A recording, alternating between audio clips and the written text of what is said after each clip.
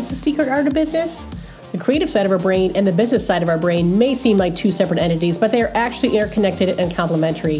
The creative side of our brain can bring fresh and innovative ideas to the table, while the business side of our brain can turn these ideas into practical and profitable solutions. In this podcast, we will talk to people who are connecting the power of both the creative and the business sides of their brain and how it led to greater success and satisfaction in all areas of their lives.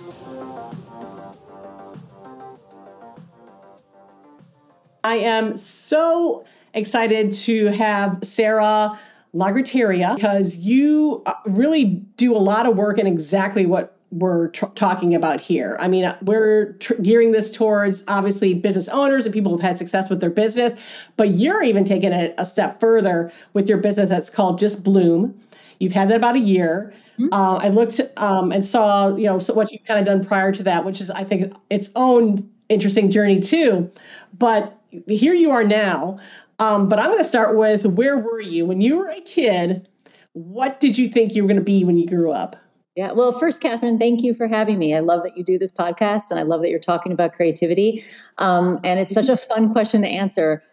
I always wanted to be a writer, 100%, whether it was writing for National Geographic or writing novels. I always wanted to be a writer. I think there was a little time in there where maybe I wanted to be a painter, but even that was less about painting and more about the language of the colors and the language of painting. So it was always language for me and always storytelling. Always wanted to be a writer. Very, very cool. So let's talk about a little bit of that journey. We have little Sarah, the writer, as a kid. So how did you get where you are now? How did you get to do this? Well, I went to graduate school to study narrative, to study literature. I was getting my PhD in the 19th century novel. And what we do now is a narrative theory of creativity. So our theory of creativity is really the first new theory since World War II. So if you've ever done ideation or brainstorming or design thinking, that all falls under the rubric of divergent thinking, which is the most commonly accepted theory of creativity since World War II. And that's what businesses have been investing in terms of creativity training for their business. And but ours is a narrative theory. So it's based in story, and it's about what we call story thinking. So it's the stories you tell yourself in your own head. They don't have to actually be spoken out loud, but they're the stories that you think.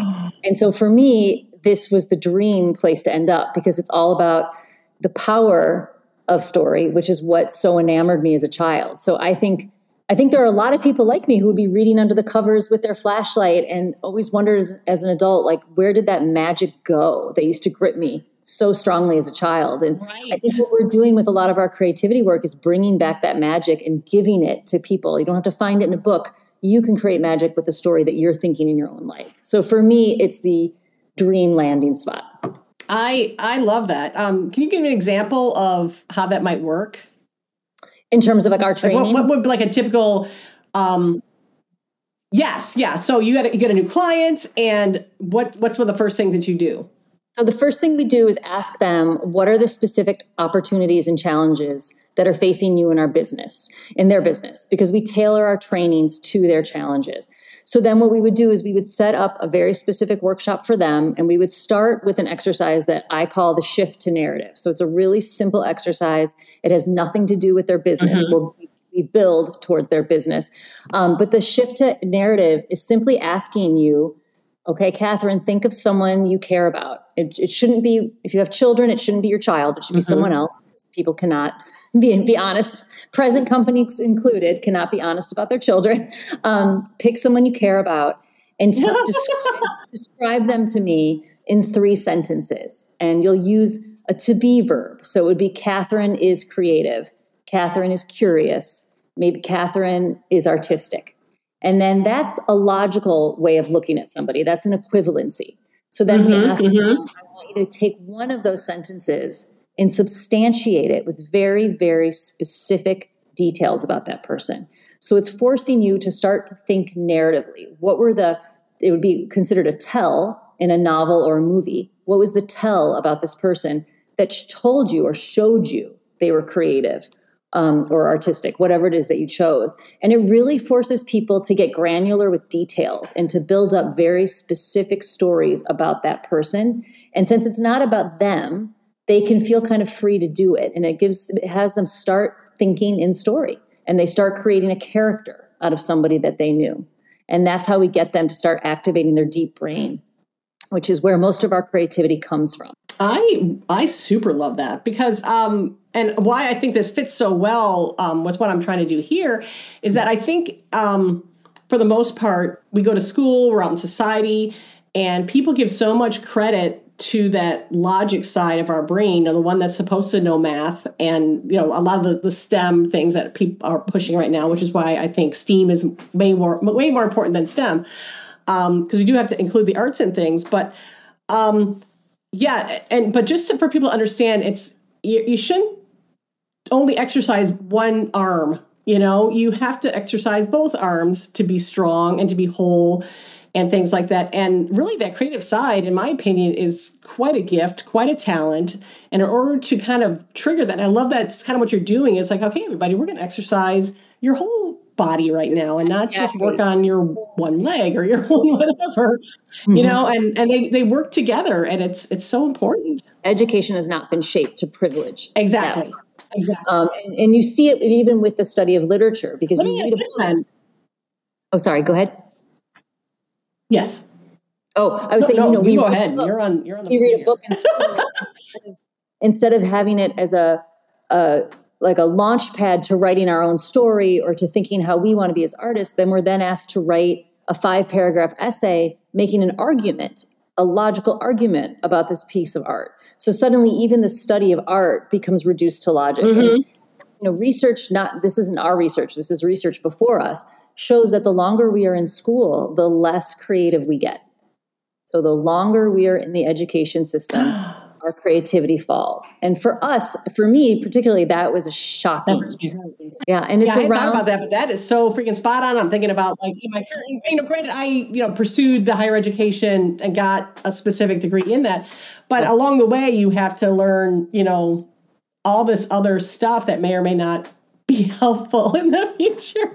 I love the idea of a higher education. Don't get me wrong, because I think if I got this far in math in high school, I need to take it one more step. That's totally fine. But the fact that that the creative part is not really emphasized. There's no requirements necessarily to tap into your writing skills that you might have that might help you in your career otherwise. So, and that's really fascinating. Aren't quite there yet in school, because I think what's sometimes getting missed is that creativity is what helps us build resilience. And we know that resilience is an indicator of success. People who are resilient succeed. And we are not training that. And the way we train resilience, you don't want to just, hope that someone has a bad thing happen to them and they rebound from it. That's not how you want someone to become resilient. We can train for resilience. And the way we train for resilience is by teaching people to be creative.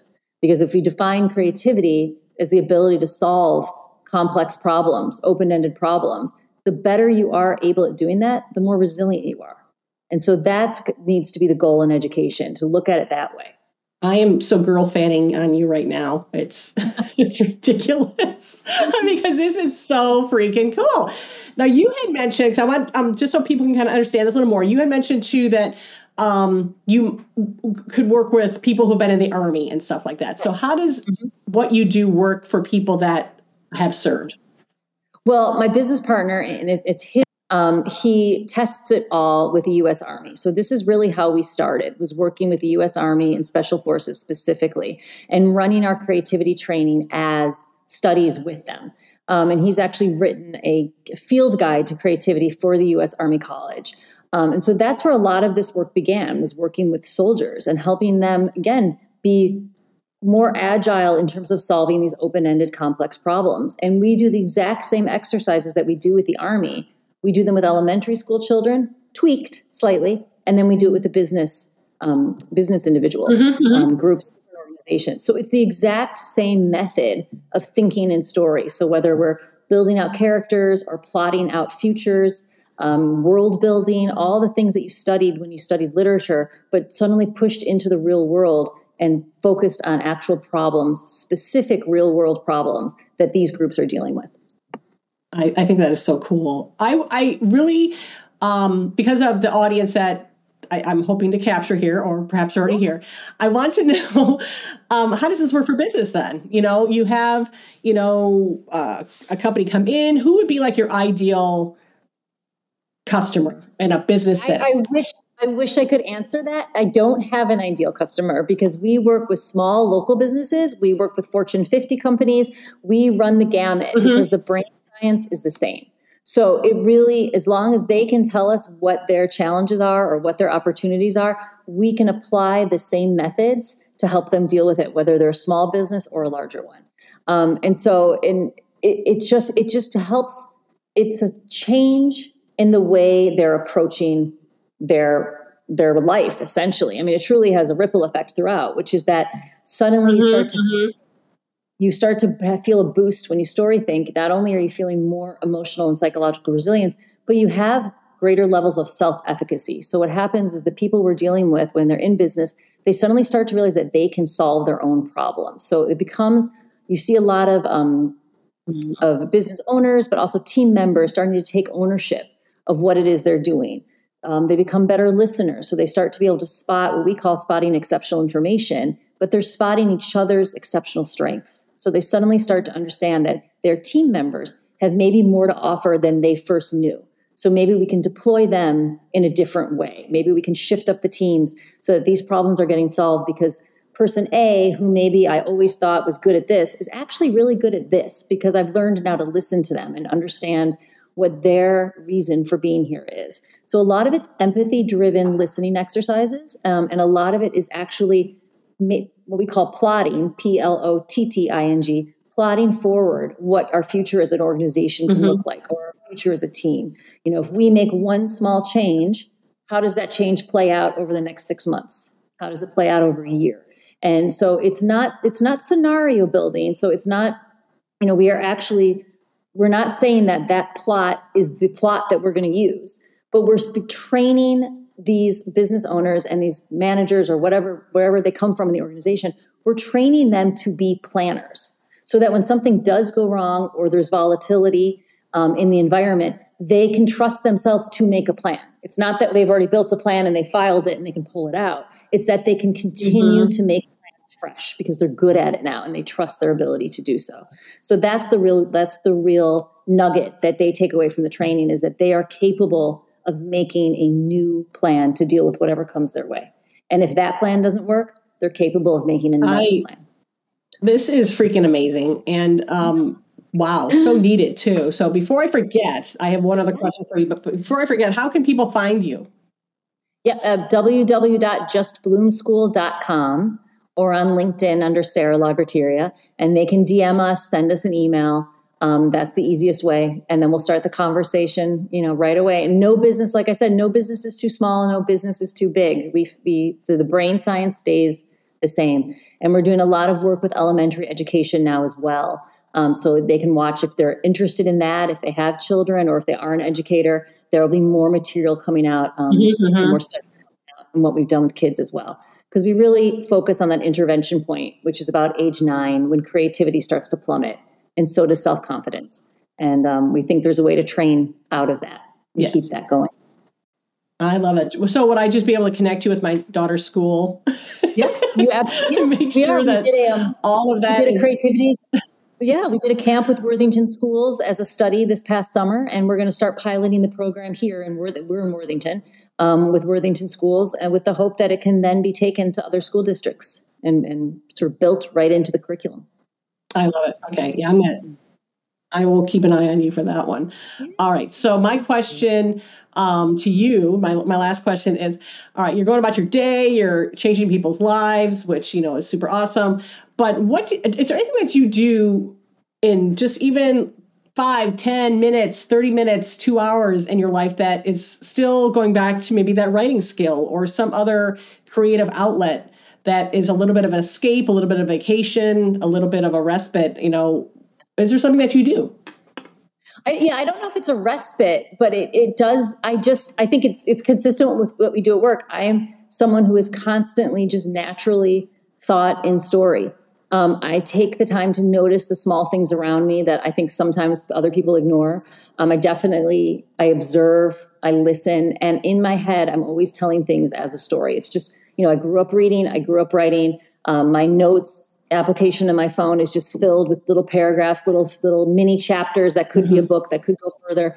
And I constantly let that part of me be a part of the everyday because it gives me joy. And it's like a release valve. When you can think in story, you feel so full of optimism and potential. And I think for me, when you're doing that, whatever it is, the school run, the after school activities, and you're bogged down and dinner has to be made and there's laundry, that's the escape I have in my mind. And I don't really think of it as an escape. I just think of it as what I do. And it creates just a real sense of optimism and possibility for me. And that's really what we're going for in our. Yeah, like I said, it is very synced. It's not very more people separate. need to get to that space. Yeah. And I think that, you're saying that, that's very natural for you, but I think there's a lot of people that really have kind of, and I like the analogy that I like to use is, like kind of when you're trying to train a dog, if you will, the leash is short, you want them close by, but man, when you take that leash off and open the gate, how free they feel. I think it's a lot like that. And honestly, they're not going to, they know that gate opens now, so they're going to run in the open field anytime that they have a chance. But you have to kind of know that that's okay, that it's okay to really live like that, and have that just be a part of it. That's your metaphor, because I actually use that in my workshops, that when we have that feeling at the end of the day that we're restless, we've had a perfectly fine day, but we just feel a little restless or a little just unsatisfied at the end of the day. It's kind of when we think, well, maybe I want a glass of wine or I'm going to binge watch my favorite show, but then those things don't make us feel better. And a lot of times what that is it's your deep brain needs to be let out for a run, just like the dog. And so that's when you need to think in story. And so I always tell people, if you feel that way, do that little shift to narrative exercise I shared, or pick up a biography and read about someone who's different than you for 10 minutes. Then go binge watch your show and see if you feel better. Great idea. Because it's your deep brain is complaining. It's saying, let me out, just like that dog. And so let it out, let it think in story, let that creativity get triggered, and then go about your day. And you should, I would hope you would start to feel better if that's indeed what was happening. So. Very, very cool. Everybody needs to know that deep brain. Let that deep brain run. This was so great. I cannot thank you enough for coming on and talking about this. I think it's going to be so helpful to people. And if they want to know more, they know how to find you now.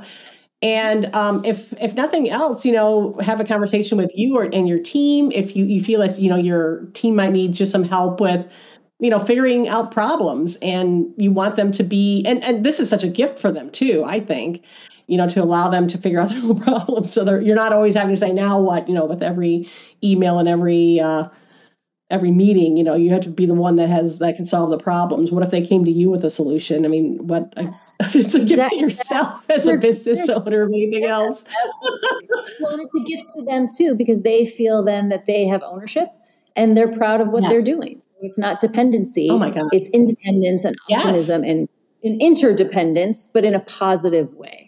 Yeah, absolutely. Yeah. Like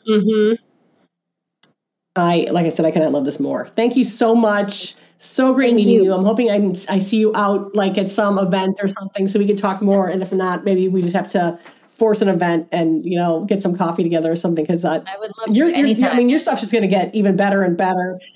And I'm going to want like a part 2 to this maybe. So anytime. I would love to talk. All right. Well, thank you so much. I really, really appreciate your time today. Thank you. Take care, Catherine. Thank you. Thank you so much. Yeah. Enjoy the rest of your day. Bye. Thank you for joining the conversation today. If you are more of a visual person, all of these podcasts are available on YouTube on the Secret Art of Business podcast. If you or someone you know is successful in running a business and utilizing their creativity to superpower it, I would love to hear more. Maybe there's someone you know that's successful and you want to hear their story. Drop me a note in the comments, and if it's a fit, we'll try and connect.